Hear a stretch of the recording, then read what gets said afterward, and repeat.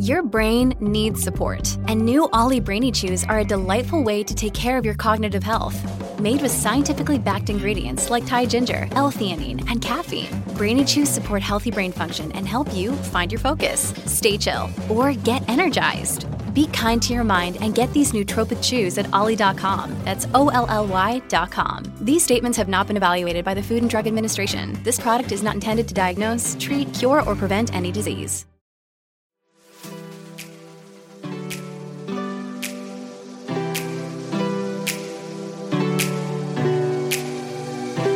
Happy birthday to my sister Paula. I love you.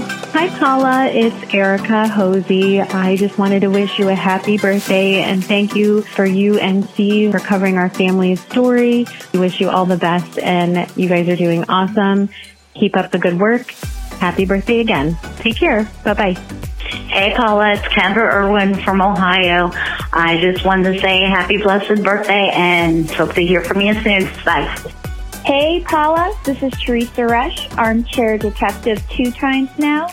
I heard that today is a special day, so how about we throw another log on the campfire? All of us raise our podcast devices and wish you, Paula, the best and happiest of all birthdays. Thank you for bringing us the best podcasting twice a week and keeping us all informed. Happy birthday, Paula. I love you, Alicia. Happy birthday, Paula, from your nephew, David. Alicia, Eleanor, Mavis, David, Bradley. Happy birthday, Paula. Hey, Paula, it's Craig Brown. Somebody with the initials Steve Yoder told me that you were having a birthday tomorrow, so I just wanted to call and say happy birthday. Hope you have a nice day. Enjoy. And keep up the great work, guys. Take care. Hi, happy birthday, Paula. We love you. This is Autumn Yoder. Hi, Paula. It's Luann Eddy. Just wanted to wish you a happy birthday and love listening to the podcast. Have a great day. Bye. Yes, and happy birthday from your family and all of your listeners. And now, 4-time Emmy winner, 4-time AP Best Writer, Channel 3's Phil Truxler. Tonight on Dateline, a special report brought to you by Keith Morrison.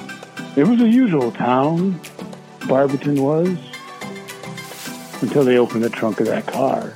And oh, that pesky DNA. What they found inside would shock you. It's filled with birthday wishes for Paula Schlein. That's tonight on Dateline.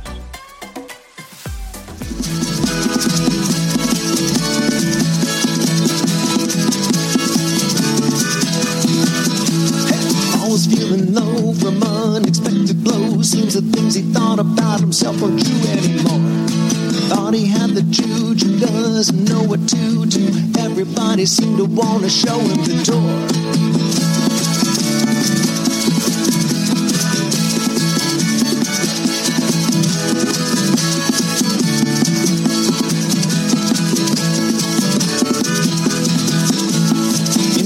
And sharing like the Red Baron, she begins to tell him that there ain't nothing wrong. Just keep going round, don't let it get you down. Hello, listeners, and welcome to Ohio Mysteries. You're listening to a clip of Paul and Sharon by David Zuter. David, a singer-songwriter from Wadsworth, is our featured Ohio music artist tonight. So hang out with us to the end of the podcast. We'll tell you all about him and let you listen to that entire song. But right now, let's throw another log on the fire, campers. Let's dig up a new Ohio mystery.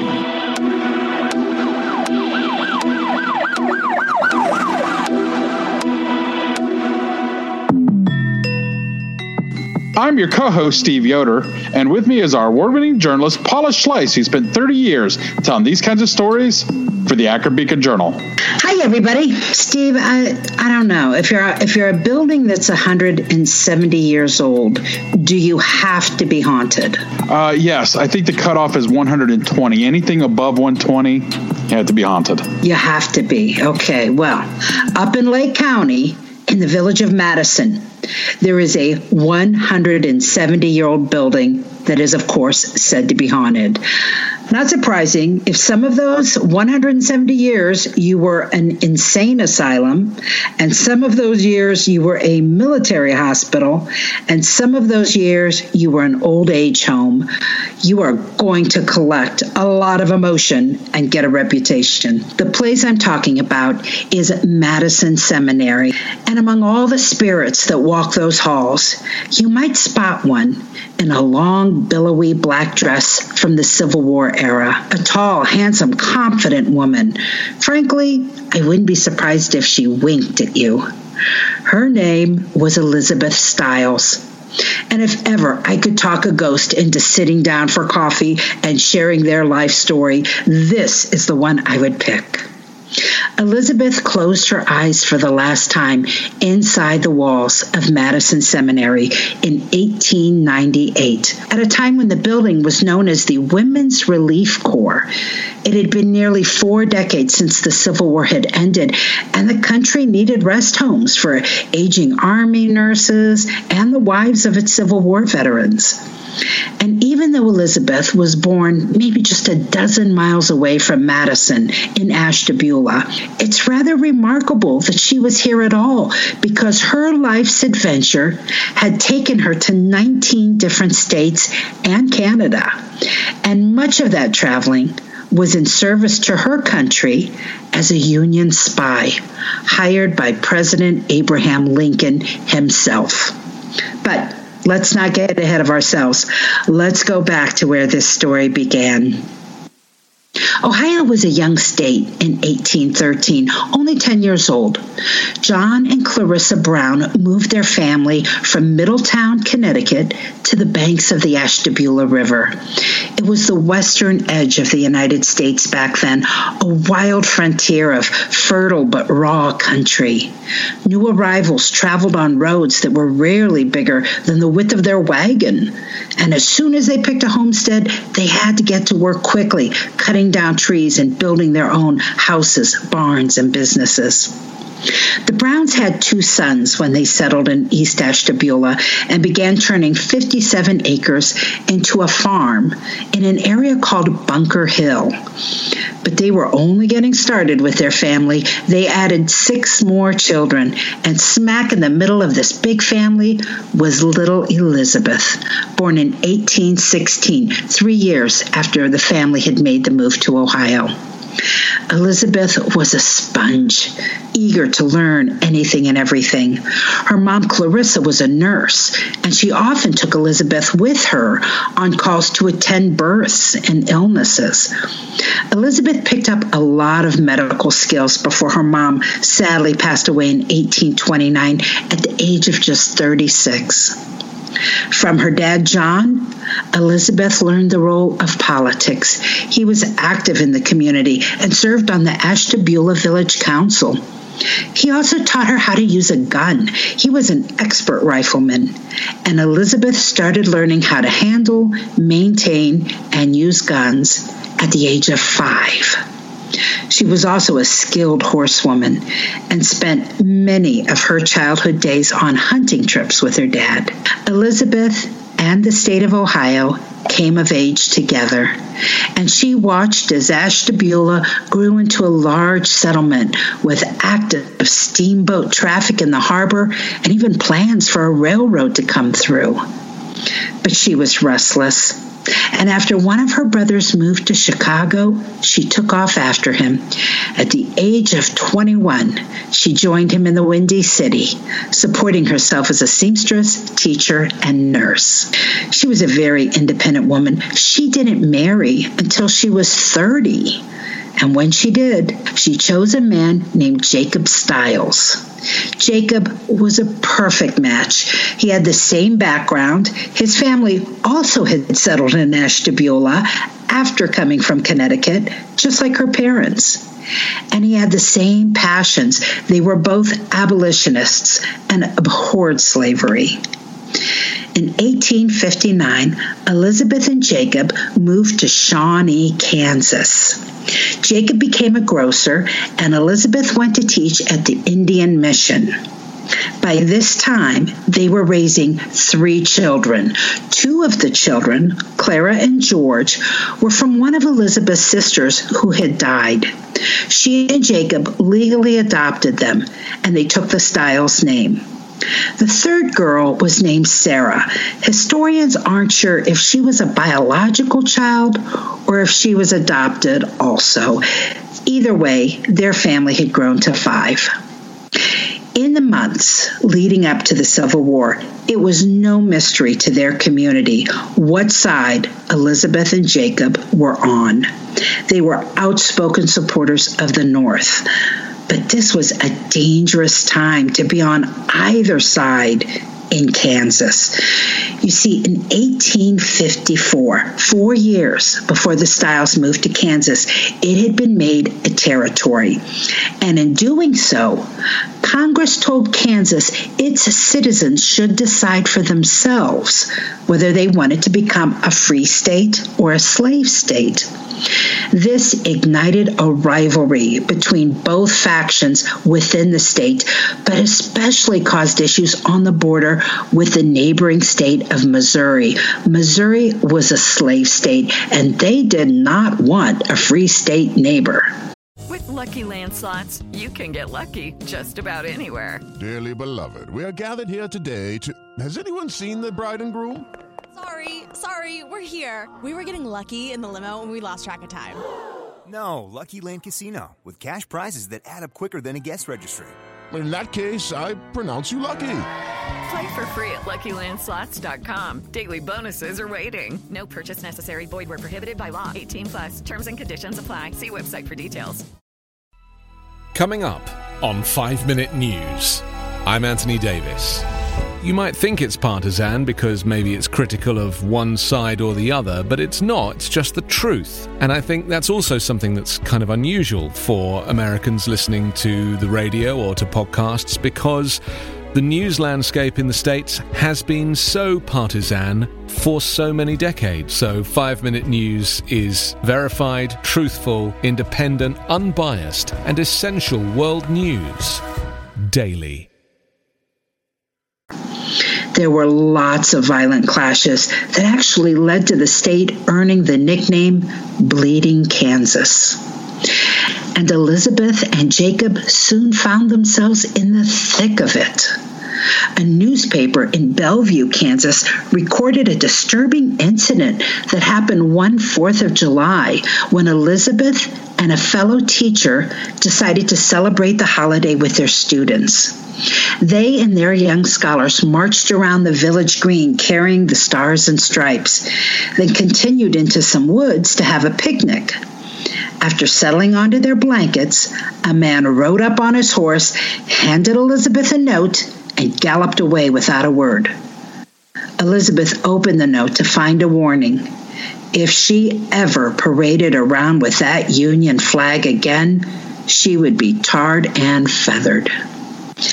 In 1861, the Civil War began, and there were times Elizabeth would disappear for brief journeys and then return.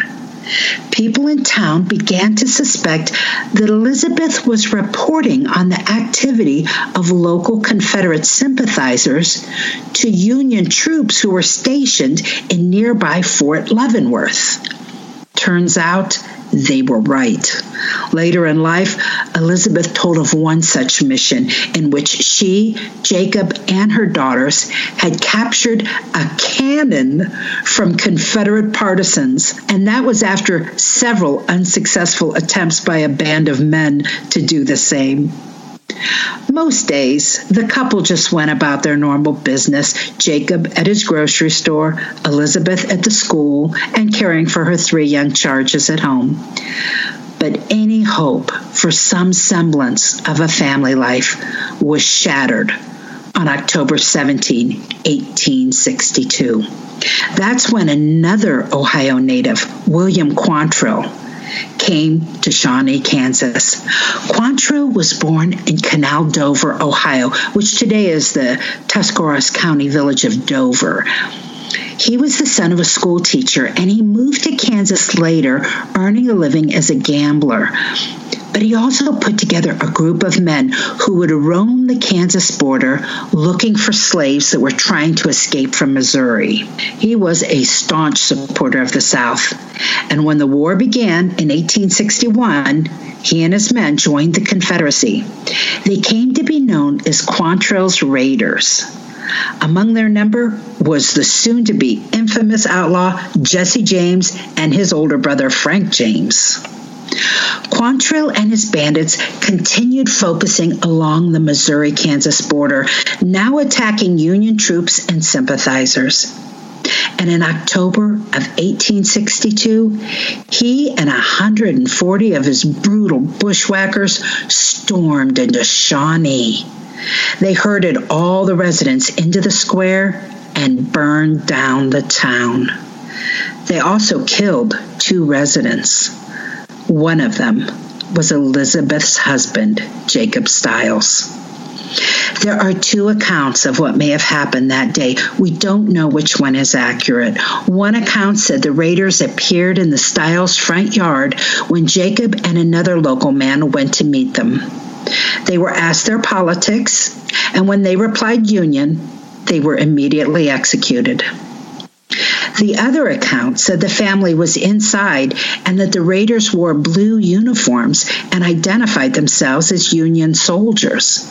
Elizabeth opened the door and stood on the porch as they revealed their true intent by raising their guns and shooting her husband.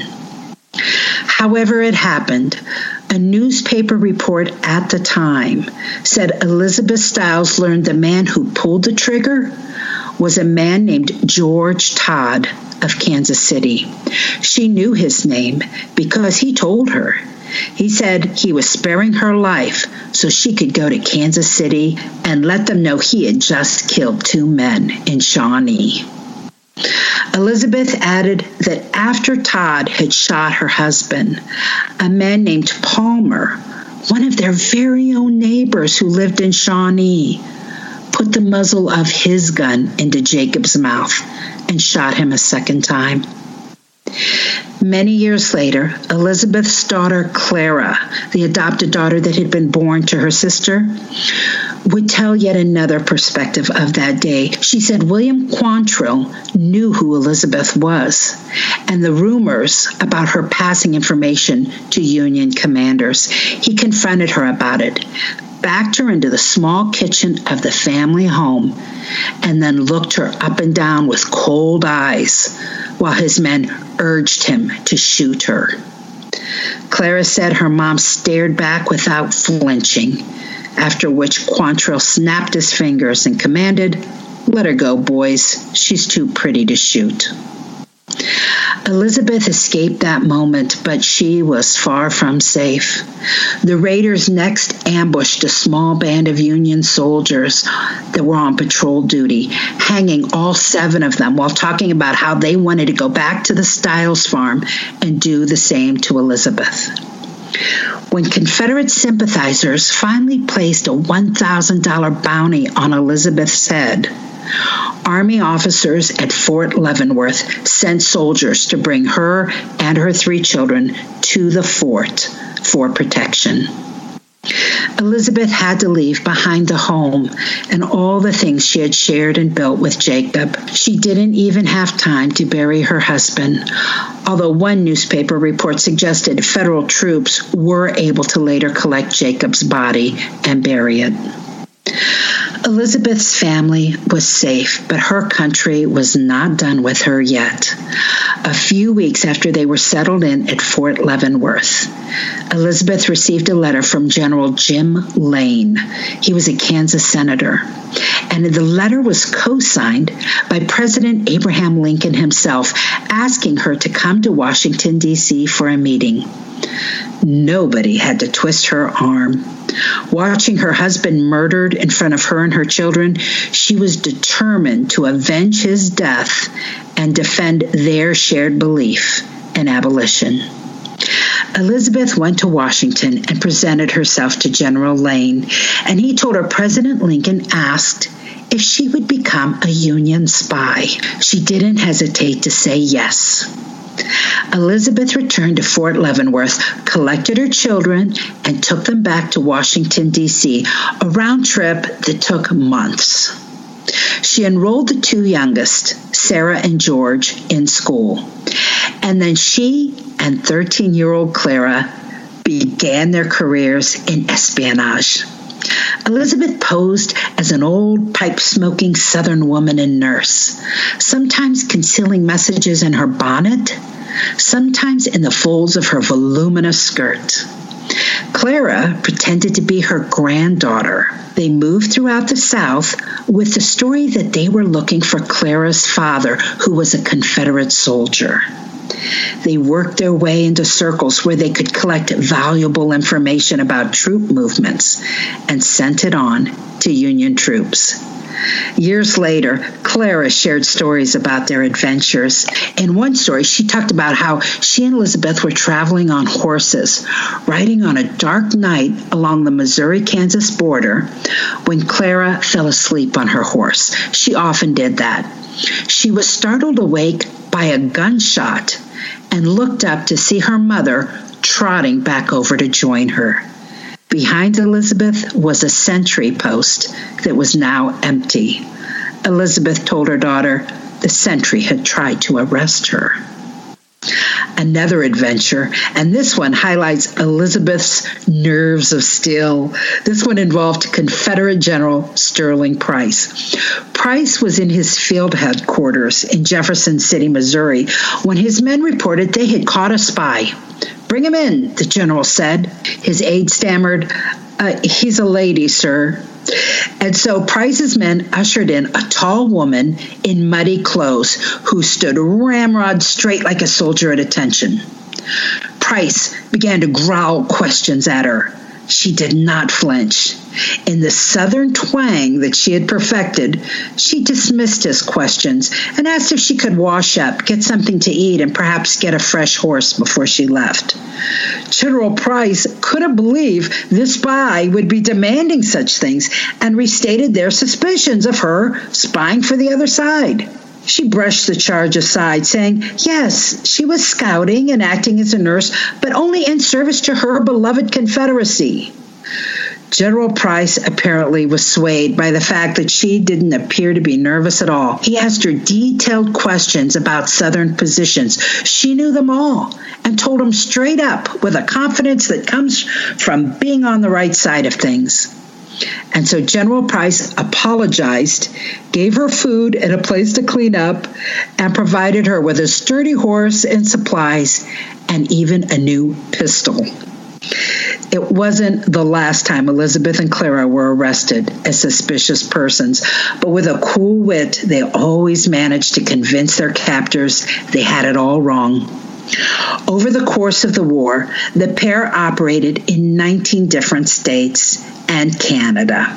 And more than once, Elizabeth was called upon to use her nursing skills, dressing the wounds of soldiers and even performing minor surgery. Elizabeth and Clara retired in November of 1864. That was a few months before the war ended because the president had decided the pair had become too well known to the rebels. He gave Elizabeth an honorable discharge as an Army nurse, and then Elizabeth returned home to Ohio. She settled in Geneva for a while, not far from her hometown of Ashtabula, but she didn't really like it there and relocated just across the border to Venango County, Pennsylvania, where she lived with her daughter Sarah and son George for the next 25 years. By this time, Clara was all grown up and married herself. In 1895, Elizabeth was admitted to the Women's Relief Corps home in Madison, Ohio. The home had been established for needy wives and widows of Union soldiers and for military nurses. And as I said at the start of the story, Elizabeth had come full circle. The home was just a few miles from her birthplace.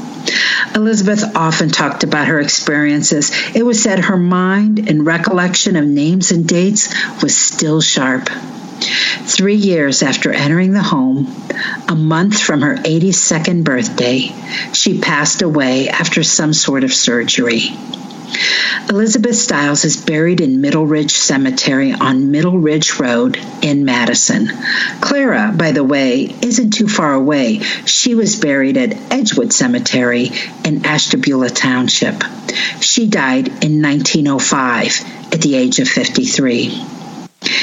In 1960, this is decades after both Elizabeth and Clara were gone, a descendant revealed a letter that had been passed down to Clara's grandchildren. Family lore said Elizabeth once carried the fragile and yellow document in the deep pocket that was hidden in the folds of her skirt. Here's what it said. Secretary of War, please refer the bearer, Mrs. Stiles, to the proper place, if there is any, to present her claim for property destroyed by the rebels. Also, her application for employment. A. Lincoln, August 19, 1863. Basically, it was Abraham Lincoln telling the Secretary of War to hire Elizabeth and offer her reparations for the Kansas homestead she lost when her husband was murdered. By the way, that Secretary of War was Ohio native Edwin Stanton. And if you haven't listened to the Ohio Mysteries episode we did on him, you can make that your next stop for another Civil War mystery. So let's get back to this ghost business. The Women's Relief Corps home, where Elizabeth died in 1898, was built half a century earlier as a Lake County college called the Madison Seminary. Additions were made, and it continued as a college until the Women's Relief Corps purchased it in 1891, at a time when the wives of Union soldiers and Union nurses were reaching an advanced age where they were going to need help. As that work began to wind down a decade later, the Women's Relief Corps donated the building to the state of Ohio, but maintained a portion that they continued to call the home of the Ohio soldiers, sailors, Marines, their wives, mothers, widows, and Army nurses. Whew, that was the title. It remained a place for veterans and their families until 1962. In the years since, it has seen other uses. It was once used for teaching inmates from the Ohio Women's Reformatory in Marysville how to become nurses' aides. It once offered housing for developmentally disabled women, and later it became a place for public meetings and Madison Township offices.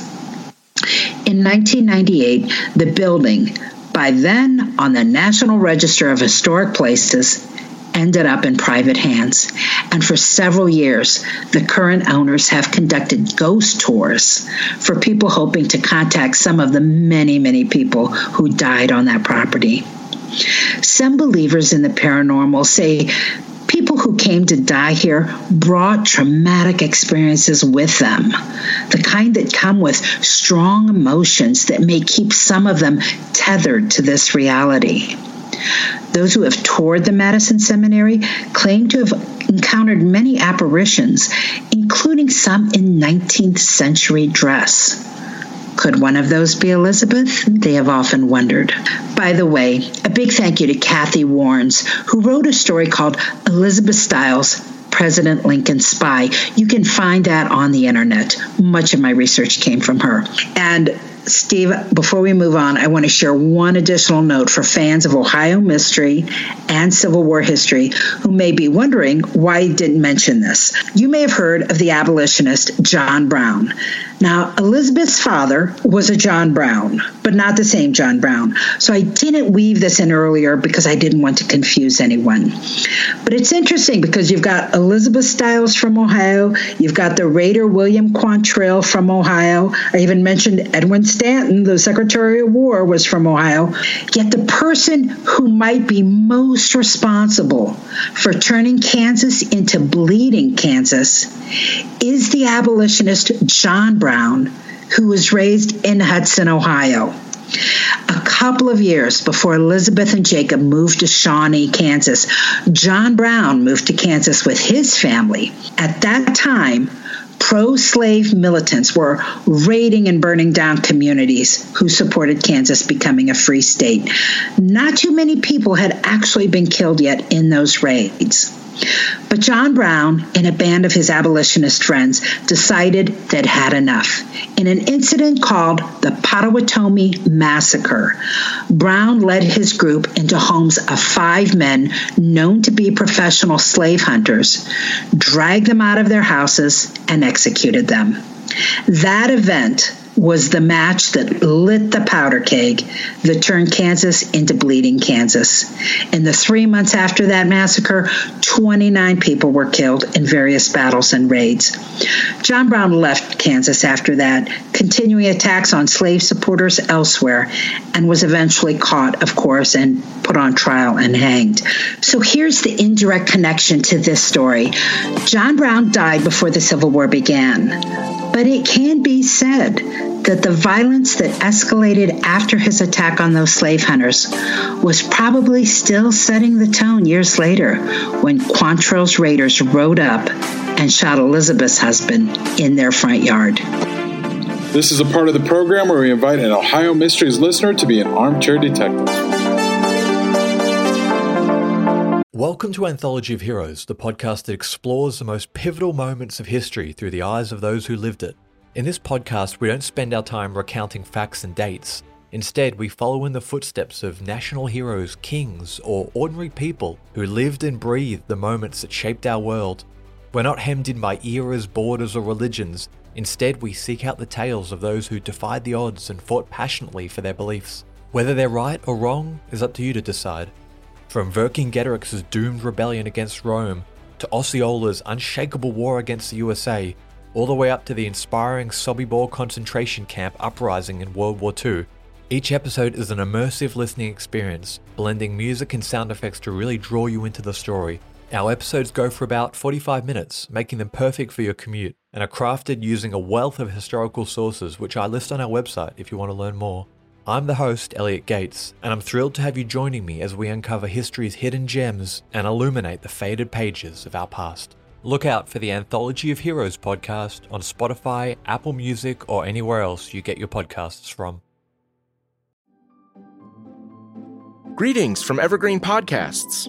We're rolling out a listener survey and we want to hear from you. The information in the survey will help us gather statistics and in turn make our shows more appealing to advertisers. I know most people don't like ads, but this is one of the only ways our shows make money and help keep their lights on. We promise it will only take a few minutes, but the impact on our podcasts will be tremendous. As a token of our appreciation, we'll randomly select one lucky participant each month to win an exclusive merchandise package from Evergreen Podcasts. Head to evergreenpodcast.com/listenersurvey to help a show and possibly get some free stuff for doing so.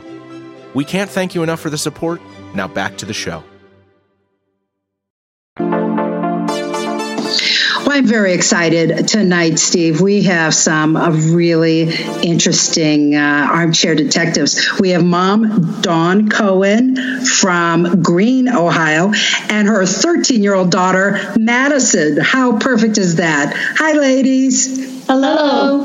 Thanks for joining us. Why don't each of you tell our listeners a little bit about yourselves?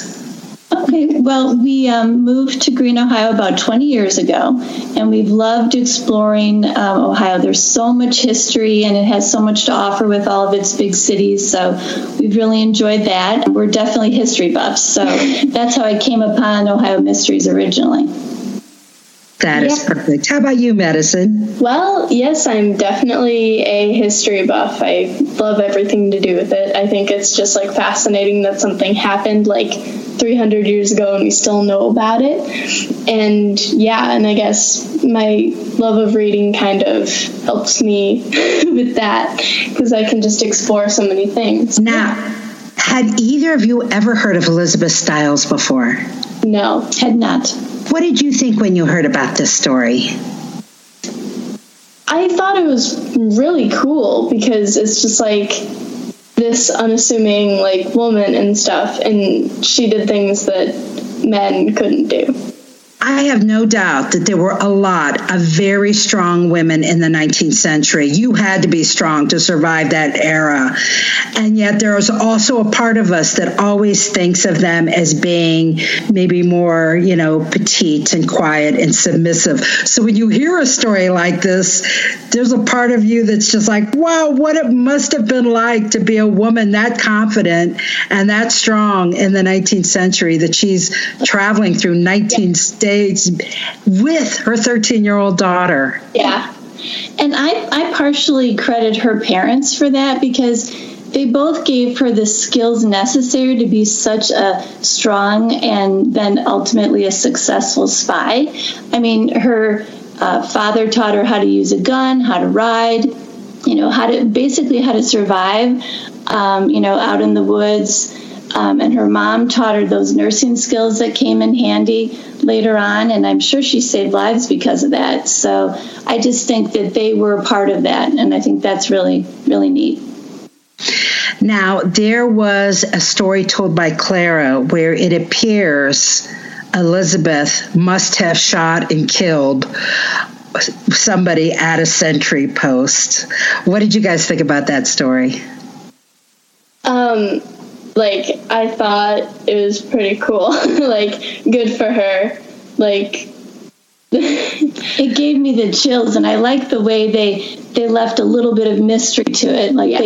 They said the sentry post was now empty or abandoned or something, and I thought that was a nice little twist. That's exactly how she framed it. Yeah. And I thought, she's not just protecting herself, she's protecting her daughter at the same time. And that really struck me again, being a parent. I thought to myself, she had 2, possibly 3 adopted children with Sarah, George, and Claire. And I was wondering how they went through the process of deciding who went with her. Who is the one? And I thought, why did she have somebody go with her? And I guess because of social norms, she wouldn't have been able to travel alone as a woman, and it would have been more suspicious probably. So I thought that was fascinating, thinking about how they made the choice of what child would go with her, and did the child say, I want to go, or did she ask one of them to go? That would have been an interesting conversation to hear. I wonder if she probably was raising her children the way she was raised, and they were probably strong, independent, confident. Yeah, all 3 probably would have gone if they had the chance. And 13 back in the 19th century is probably like today's 17-year-old. I mean, they had to grow up really fast back then. Exactly. Good point. Yeah. So I want you ladies to put yourselves in Elizabeth's position. Is this something the 2 of you could have done? I'm involved in musical theater and everything, and so I feel like I would maybe have, confidence, because it takes a lot to be put on the spot and everything. But I don't know, I'd just be so nervous. You definitely need some acting skills in this, so that might have helped. Terrible. I would have been found out right away. No. She's fine. Well, you know what? Maybe if you had the experiences she had, in some ways she was doing it to not only avenge her husband, but to carry on his passion. And, sometimes when you're motivated, you've got the proper motivation behind you, you can do things you wouldn't have thought otherwise. That's a great point. Yeah. There's an element to the story where I kind of weaved in where she ended up dying, Madison Seminary, and there are a lot of people that go up there on ghost hunt. Are you guys believers at all in the possibility of ghosts? For me, probably not, because I kind of was raised, as a child, I was a little more, aware of things, and I was just everything has a logical explanation. And so I have a very hard time believing in paranormal activity. I'm just something must have happened. There must have been a logical explanation for that. But I think it's as long as they're friendly ghosts, I think it's a pretty cool concept. Dawn, have you ever experienced something that in your life that made you question whether ghosts were possible? I wish I could say yes, but I haven't. I'm super open to it, and I love ghost stories, and I love a good chill, but I haven't had the experience. The closest that I've come to it was when Madison was very little. Yeah. I don't know if she was talking to somebody or something, and I asked her about it, and she said she was talking to an old woman who was sitting at our table. And I asked what her name was, and she said Fridge, which is completely bizarre. And, a good laugh. What is that short for? Yeah, I don't know. And then I just remember asking her later about it, and she said that she'd gone away. So it just, I'm open to it, but I'm very skeptical.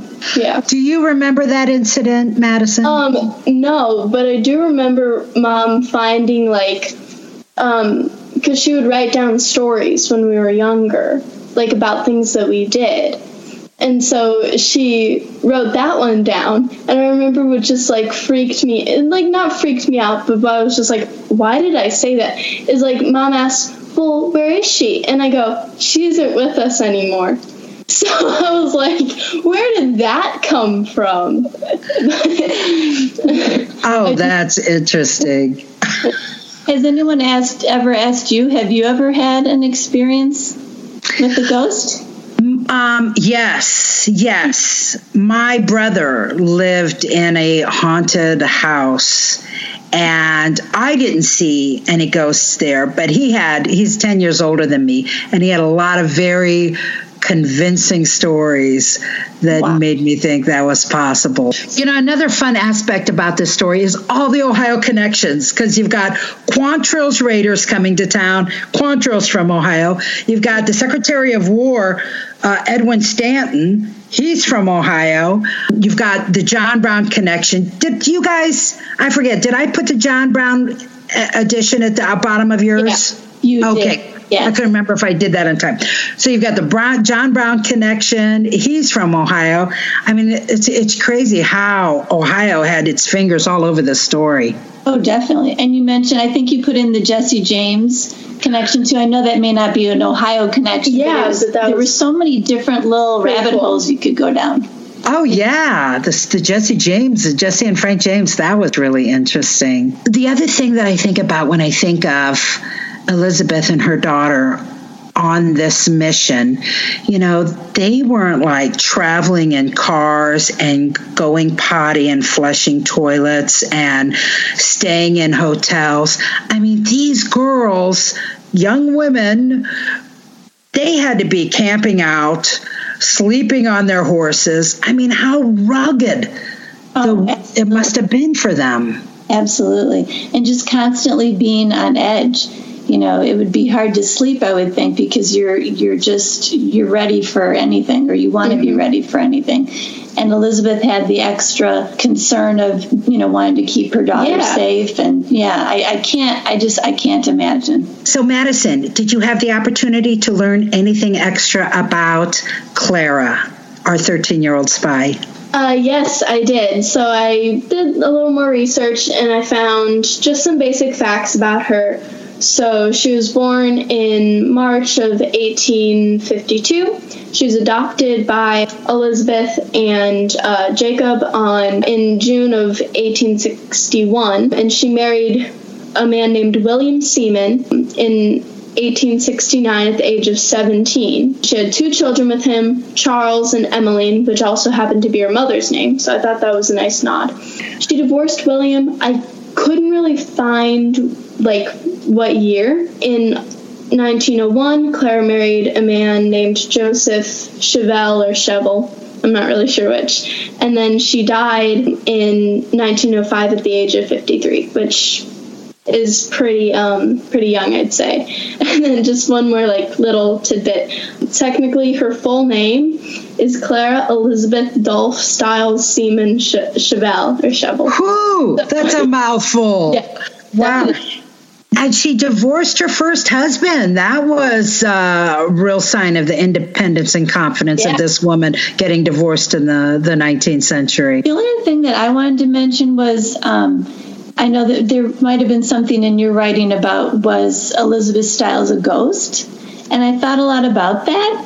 And I was kind of two minds. Part of me thought that she bravely served, and she served her country, and she was successful at being a spy, and so she'd rest in peace. But then on the other hand, I thought she was very patriotic, out for revenge, partially, at least we know. And so then I was thinking maybe she was more restless because she felt that there was more work to be done. So I couldn't find anything for the Madison Seminary about her in particular. Like someone had said, I saw Elizabeth or someone that looked like her. But I just thought it was interesting to think about whether she would have chosen that or not. You make a really good point, because you could go either way. You could be like, hey, I lived a full life. I did my job. I'm content. There's no reason for me to stick around. Or you could have the argument where, like, this is my personality. I still want to be out there. I want to be communicating. I want to be doing things. I don't want to let go of that life. So, yeah, you make a good point. But you're right. I could never find a person who said specifically that the encounter they had was Elizabeth, only that they saw people who looked to be in Civil War period outfits. So we don't know. Obviously, we don't know if there are ghosts there at all. But if there are, whether any of them are Elizabeth. But it makes me want to go visit. We've never been there before, so that's on our to-do list. And then I just found one more story that was on that same site, and I thought it was pretty cool. But basically, another time, Elizabeth and Clara at this time were caught. Elizabeth mysteriously caught an illness, but then recovered quite quickly when I think she heard like federal troops were in the area, and then she was able to convince the Confederates that they were going to visit a friend, and so they let them through. There you go. See, another point to the acting skills that you would have to have, not just the confidence, but boy, you had to have some acting chops to get through that. Yeah. Dawn, Madison, it was a great joy to have you guys today. Thanks so much for being our armchair detectives today. Maybe we'll find another cool one and have you back on next year. That would be wonderful. That would be fun. Thank you for having us. Yes, thank you. That's it for tonight, listeners. For photos, news clippings, and more on this and every episode, hop on over to our website, ohiomysteries.com. And that brings us to tonight's featured Ohio musical artist. David Zuder was raised in Akron, but currently lives in Wadsworth, Ohio. He said he's a guy with a career day job who spends his free time writing and recording songs at home on old-fashioned analog equipment, playing live instruments. And the singer-songwriter has been making the most of this year, producing 1-minute music videos as a way to pass the time. He started during the pandemic lockdown in April and released a new one on social media every Friday morning. The videos show him in a sort of one-man Zoom screen, playing some of the 9 instruments he's fluent in. He's covered everything from rock to bluegrass to polka to country, and he's keeping it up through the end of the year. Be sure to visit davidzudermusic.com to keep up on them, but you can also find him on Facebook, Instagram, and TikTok. David also writes full-length original songs. You can listen to all of them on his website, and tonight we're featuring one called Paul and Sharon. Well, let's have another listen to Paul and Sharon by David Zuder, and we'll see you here next week for another episode of Ohio Mysteries. After years of debate, astronomers resolved today to demote Pluto in a redefinition of what constitutes a planet.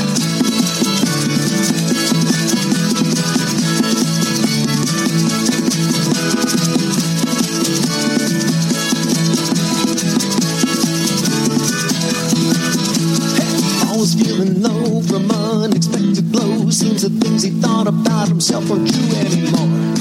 Thought he had the juju, doesn't know what to do.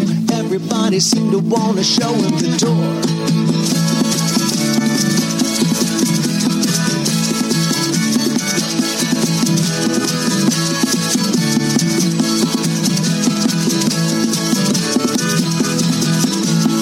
Incompliant Sharon, like the Red Baron, she begins to tell him that there ain't nothing wrong. Just keep going round, don't let it get you down. Let your fire and desire keep you confident strong. Moonlight, sunshine, what are they the same? I can't tell you, but I know you. I know you.